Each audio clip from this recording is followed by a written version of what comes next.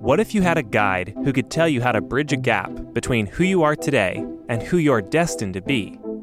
What if each week you could hear a story of someone who has tried and succeeded, or perhaps tried and failed, but learned something in the process? Limitless Spirit is a weekly podcast where host Helen Todd interviews guests about topics and personal stories on defining life's purpose, pursuing personal growth, and developing a deeper faith in Christ. When you see the need, and more so than the need, but the hunger that the people overseas in these third world countries have, it makes you kind of embarrassed of how gospel hardened and spoiled we are as a nation. Once I got the bug and started ministering on the missions field, it was hard to come back and just be a part of a church and set up on the platform and play guitar. You know, I wanted to be more hands-on involved in the ministry side of it. Welcome to the Limitless Spirit podcast. I'm your host, Helen Todd. As the vice president of a missions organization, I frequently meet Christians who seek out an opportunity to go on a mission trip because they love God and want to express this love by doing something for God. Or perhaps because they feel compassion for the people who are hurting and want to help. However, there is so much more hidden in Christ's call to the Great Commission. There are personal rewards that cannot be found unless we respond to this call. My guest on this episode is Scott Presley. He's a musician at the Presley's Country Jubilee and the pastor of a Freedom Fellowship Church in Branson, Missouri.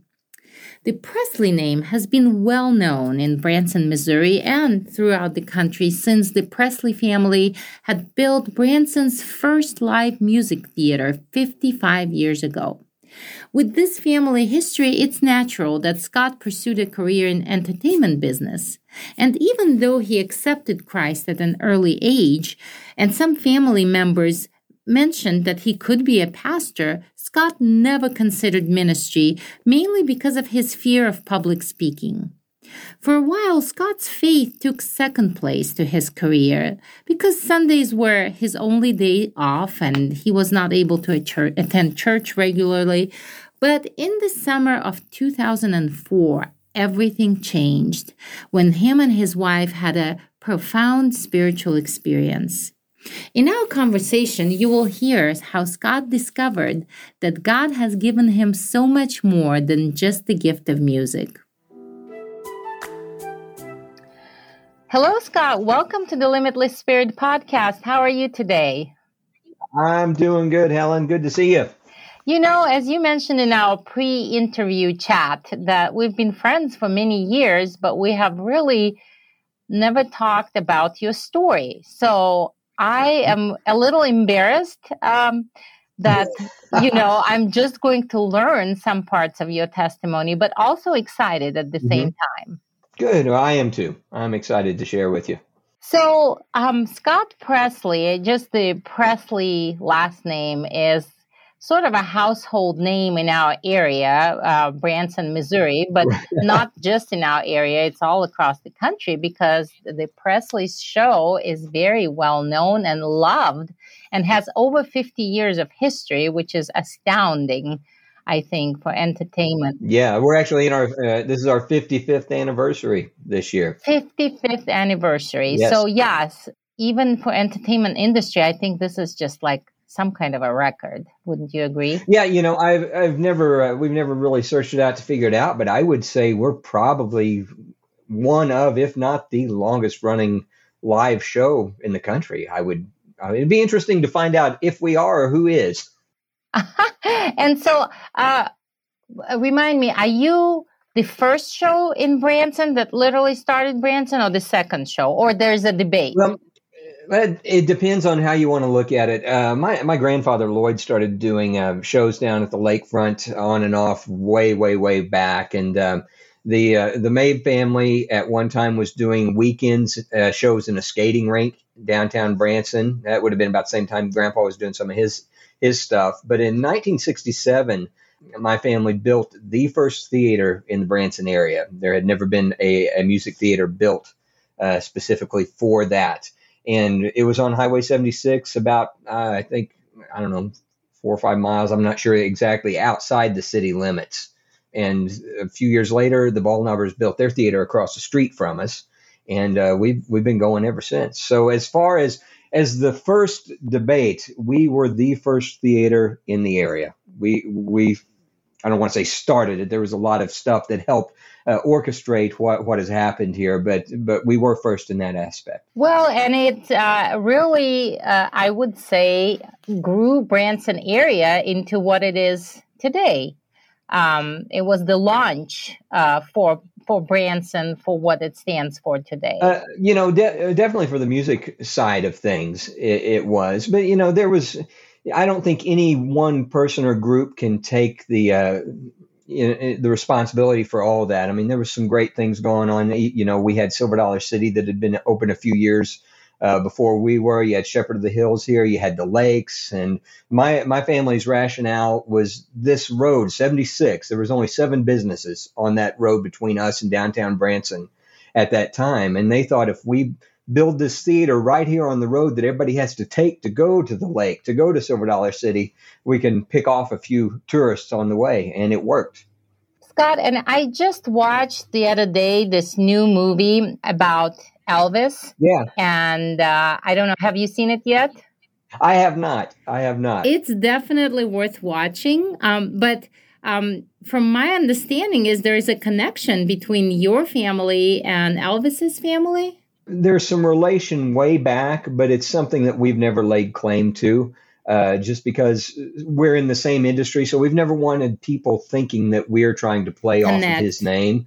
The truth of the matter is my grandfather was doing this was in the music industry before Elvis even hit it big. So, I mean, I just say Elvis made a lot more money doing it than we have. So.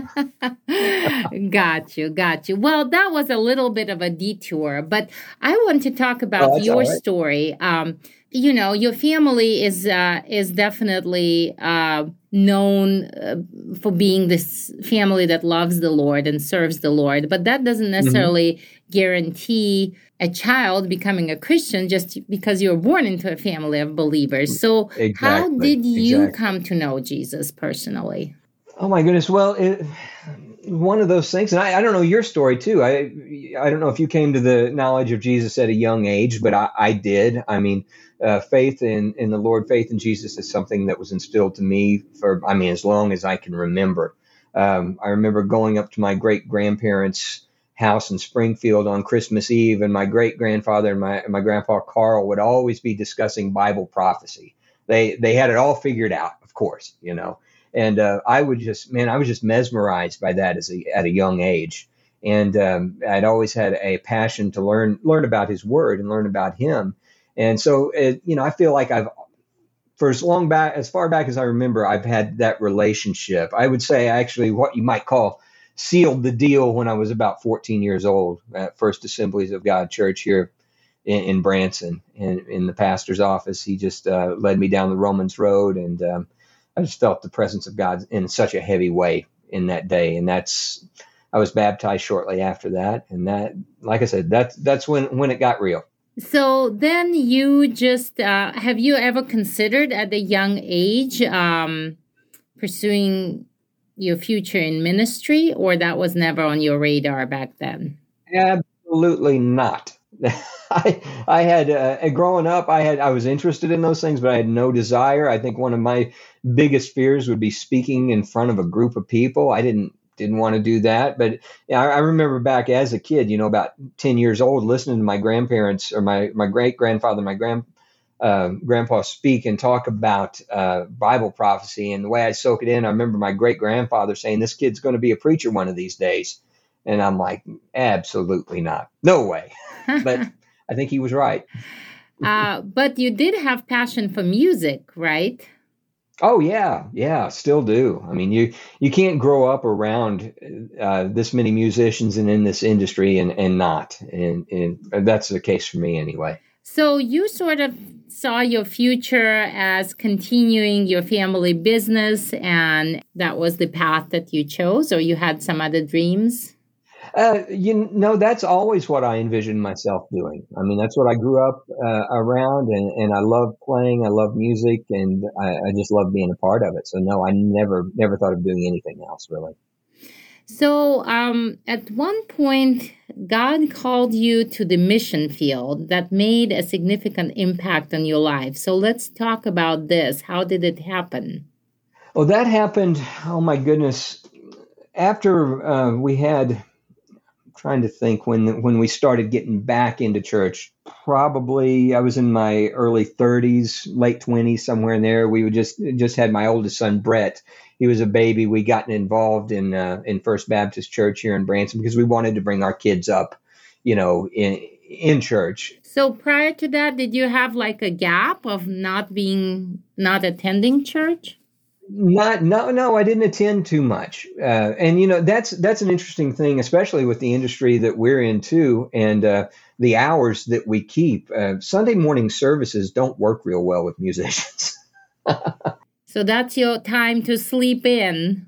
It is. I mean, Sunday would be our only day off. And, when I was a kid, we would go to church, but we weren't as regular as some people were. And then, once Melinda and I got married, we weren't regular. We went down and visited her parents' church, a couple times a month. But it was at that point after Brett was born that we really became regular churchgoers. And I became involved in the praise team, playing guitar.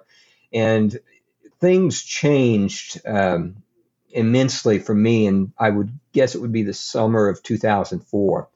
And, I know people have different views on this and different things, but that's when I received the baptism of the Holy Spirit, and God just opened doors immediately into ministry, and nothing's been the same since. It does make a big difference, doesn't it? There's that empowerment, that you can't deny. And that in turn makes you want to do more and dig deeper into who God is. And so then how did that lead to you going on your first mission trip? Well, it was one of those things, man, I get teary-eyed a lot of times when I talk about this. Right after that experience happened to me, there was a guy by the name of Danny Bird that was singing with us. And he said, I've got a guy coming to the show that I used to lead worship for down in, I think it was Church on the Rock down in Texas. He was a guy by the name of Bob Mason. He had a missions group called Missions International. Bob had been all over the world, just amazing testimonies. Never met this man. And Danny's like, he's going to be at the show tonight. I want you to meet him. So I ended up talking with Bob after the show for well over an hour, maybe longer than that, just listening to his stories about miracles and things that he had seen on the missions field. And there was just this immediate God connection with this man. And within the next month, I was booked on a trip to Guatemala with him in the off season. And once I went there, and I got bit by the missions bug, and I've been involved with that ever since. I made 2 trips to Guatemala with him. The last trip to Guatemala I went with him was in 2006. In January, within 2 weeks after I got home, I was on a plane heading to the Philippines with another missions group. And that's where God really started using me in what I would call a pulpit ministry, I guess. It's interesting. And I want to ask you specifically this question because, you have never traveled on the mission field with us. And so I have not. You don't have to lie to me, right? You can be absolutely and brutally honest, and you won't hurt my feelings. But when people go on a mission trip, especially their first mission trip or missions in general, they say that is completely life-changing for them and transforming. So I want you to describe that to me. What do you feel like? Who was Scott Presley before that, and how did it change you? I tell you, I'll never forget, before I went on my first trip to Guatemala, a good friend of mine is an Assemblies of God pastor. His name's Phil Hasty. He told me, he said exactly what you just said. He said, this is going to change your life. And he said, I'm going to warn you. He said, you're going to get back to the States and you're going to want to throw rocks at other Christians. And He was right. That sound, you know what I'm talking about, though. When you see the need, and more so than the need, but the hunger that the people overseas in these third world countries have, it makes you kind of embarrassed of how gospel hardened and spoiled we are as a nation. And I think one of the main perspectives that changed for me, especially my time in the Philippines, is I expected to go over there, two different things. First of all, I expected to go over there to minister to them, but honestly, it was the other way around. I felt like I was ministered to. And also, I felt like I would feel sorry for them in the conditions in which they live. Because, I mean, you've been in these areas, you know, that some of them are dirty and not exactly what would be up to what we would like for our standards of living. But I tell you, I did not feel sorry for the people at all because of the hunger and the relationship with God that they had. They had something that we don't have here, and have a passion that we seem to have lost as a nation. But yeah, I think the mission field, going on the mission field, is life changing in so many different ways. I want to give you guys a plug too. If anybody is thinking about going on a missions trip with you guys, do it. If you feel even remotely led to go, get it booked. Even if it's one time, go. You can't give us a plug, Scott. You haven't experienced this yet. Hey, but I've not experienced it with you guys, but I know you. I know the ministry. I know Chuck, and I'm telling you, if there's somebody out there that's on the fence, I'm here to push you over the fence a little bit. So go. Amen. Well, something you mentioned in the beginning of our interview that I want to talk about now. So you said that you didn't remotely consider ministry because you were afraid of public speaking. And that's a little odd for an entertainer. Like, you're out on the stage every single day almost of your life. And at the same time, you're afraid of public speaking. And so then here you are on the mission field, and I'm sure that you were required to do some public speaking there. Well, being on stage as a musician is way different than talking. And even singing is way different than speaking to people. I always say I like to hide behind my guitar. And I tell you, the first few times I was up on a stage or on a platform without an instrument in front of me, I felt like I was standing up there naked. It's my goodness. It's a strange thing. But my first time to the Philippines, we did more construction work in Guatemala. But when I went to the Philippines for the first time, I got thrown right into the fire. We were just there, I think maybe the first or second night, and I was slated to preach a youth service that was there, and I was a nervous wreck. I just wanted, it was in a little jungle area. I just wanted to go out and throw up in the back. I didn't want to do it at all.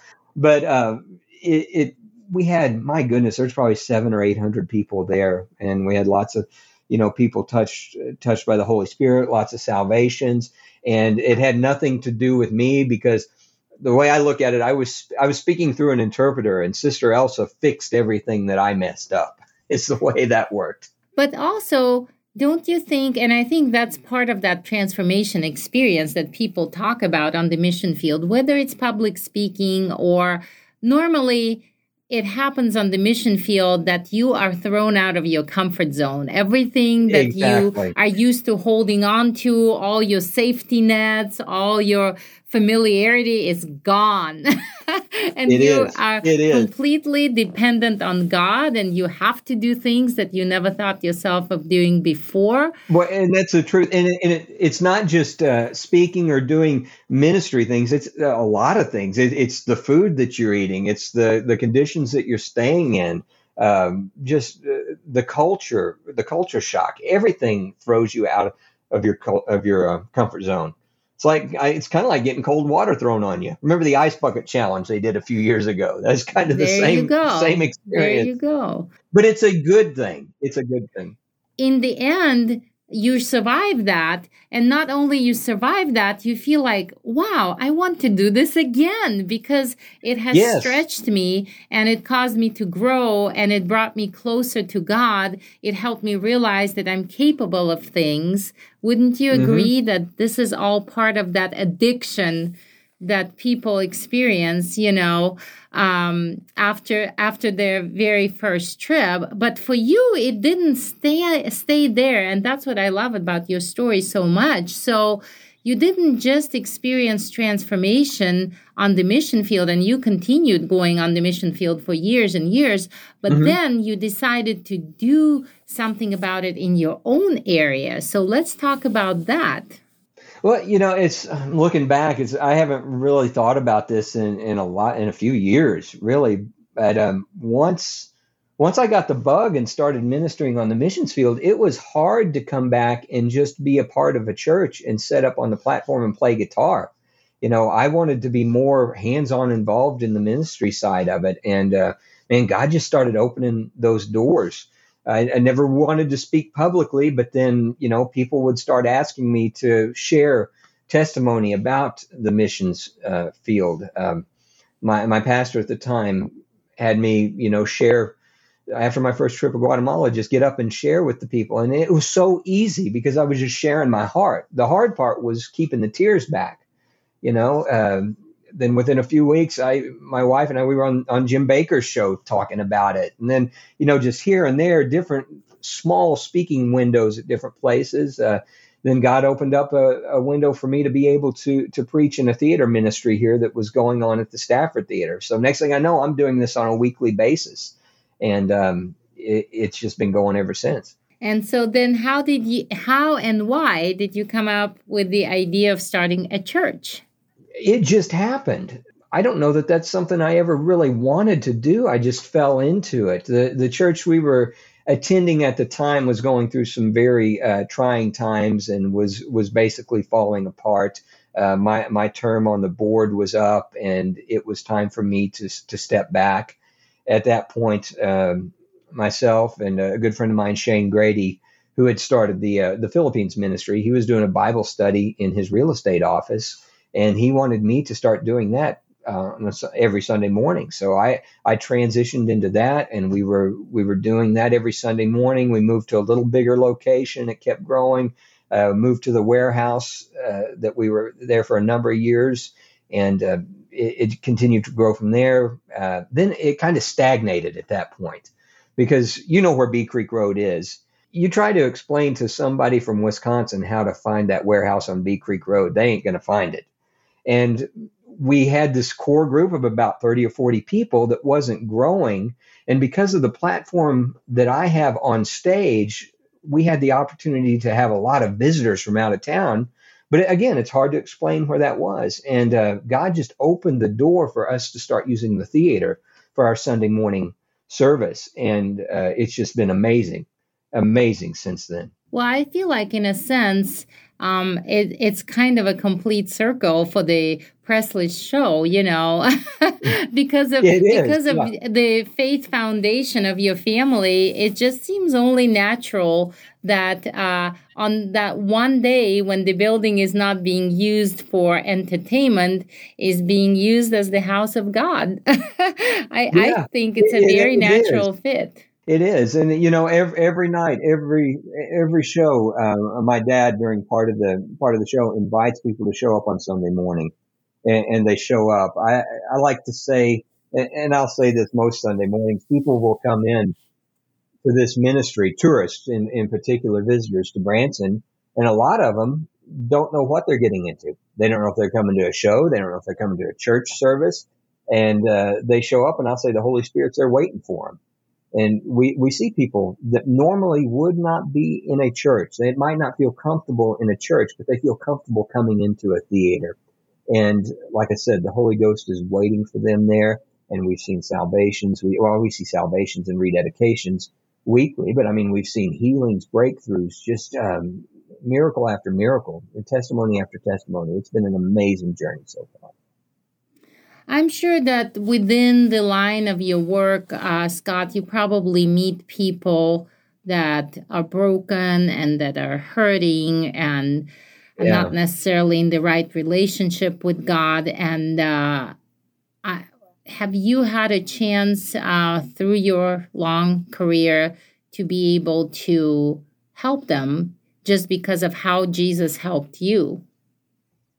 Yeah, definitely. Definitely. There's been, we've all had challenges and things that we go through. And I think that we go through those things for a number of different reasons. One is sometimes to humble us.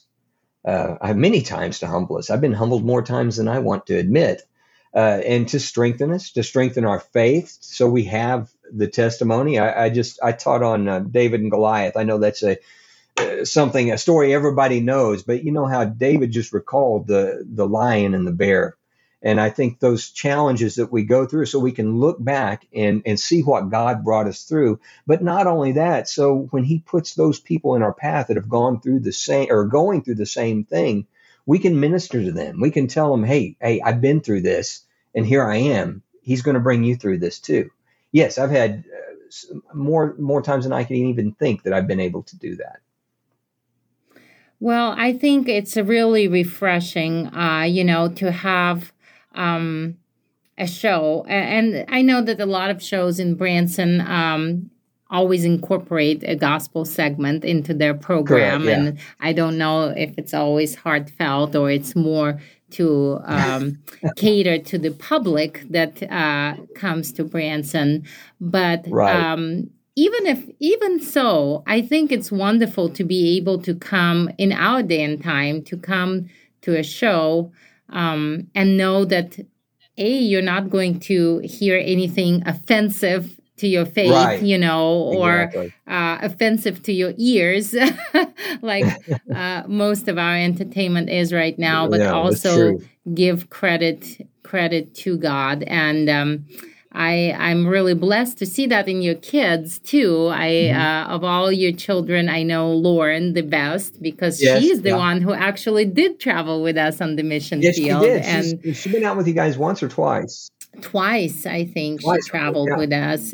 No, 3 times. She went twice to Ireland and once to China. Mm-hmm. And so just watch that love for God in her that has been passed through generations has been extremely exciting. And so now you guys have 2 grandbabies. So yeah, how about that? I'm not old enough for this grandparent thing.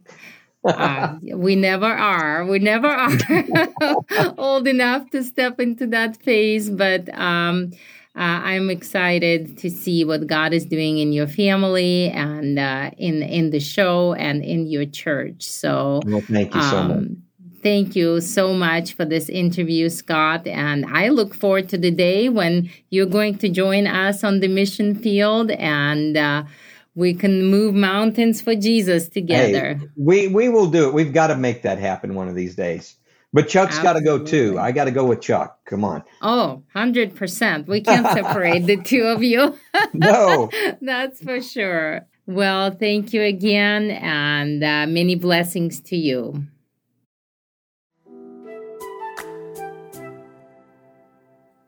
Scott's story has 2 major turning points.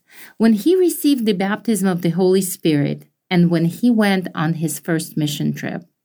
These events would lay the groundwork for God to bring his family's theater full circle, using its foundation of faith to turn the stage into a house of worship every Sunday morning.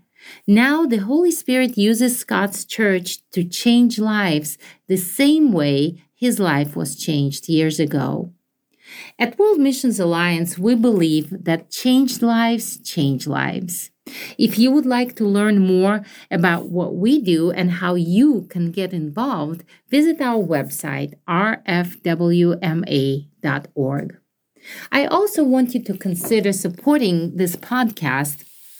We really depend on listeners like you to continue going. And this podcast reaches people in 97 countries across the world. Some of these countries, it could be the only way that they get to hear the message about Christ and faith. So if you wish to do that, you can again go on our website, rfwma.org. lmf.org/forwardgive, and any amount that you wish to donate would be greatly appreciated. Thank you for listening to this episode. Until next time, I'm Helen Todd. Limitless Spirit Podcast is produced by World Missions Alliance. We believe that changed lives change lives. If you want to see your life transformed by Christ's love, or if you want to help those who are hurting and hopeless and discover your greater purpose in serving Christ through short-term missionary work, check out our website, rfwma.org, and find out how to get involved.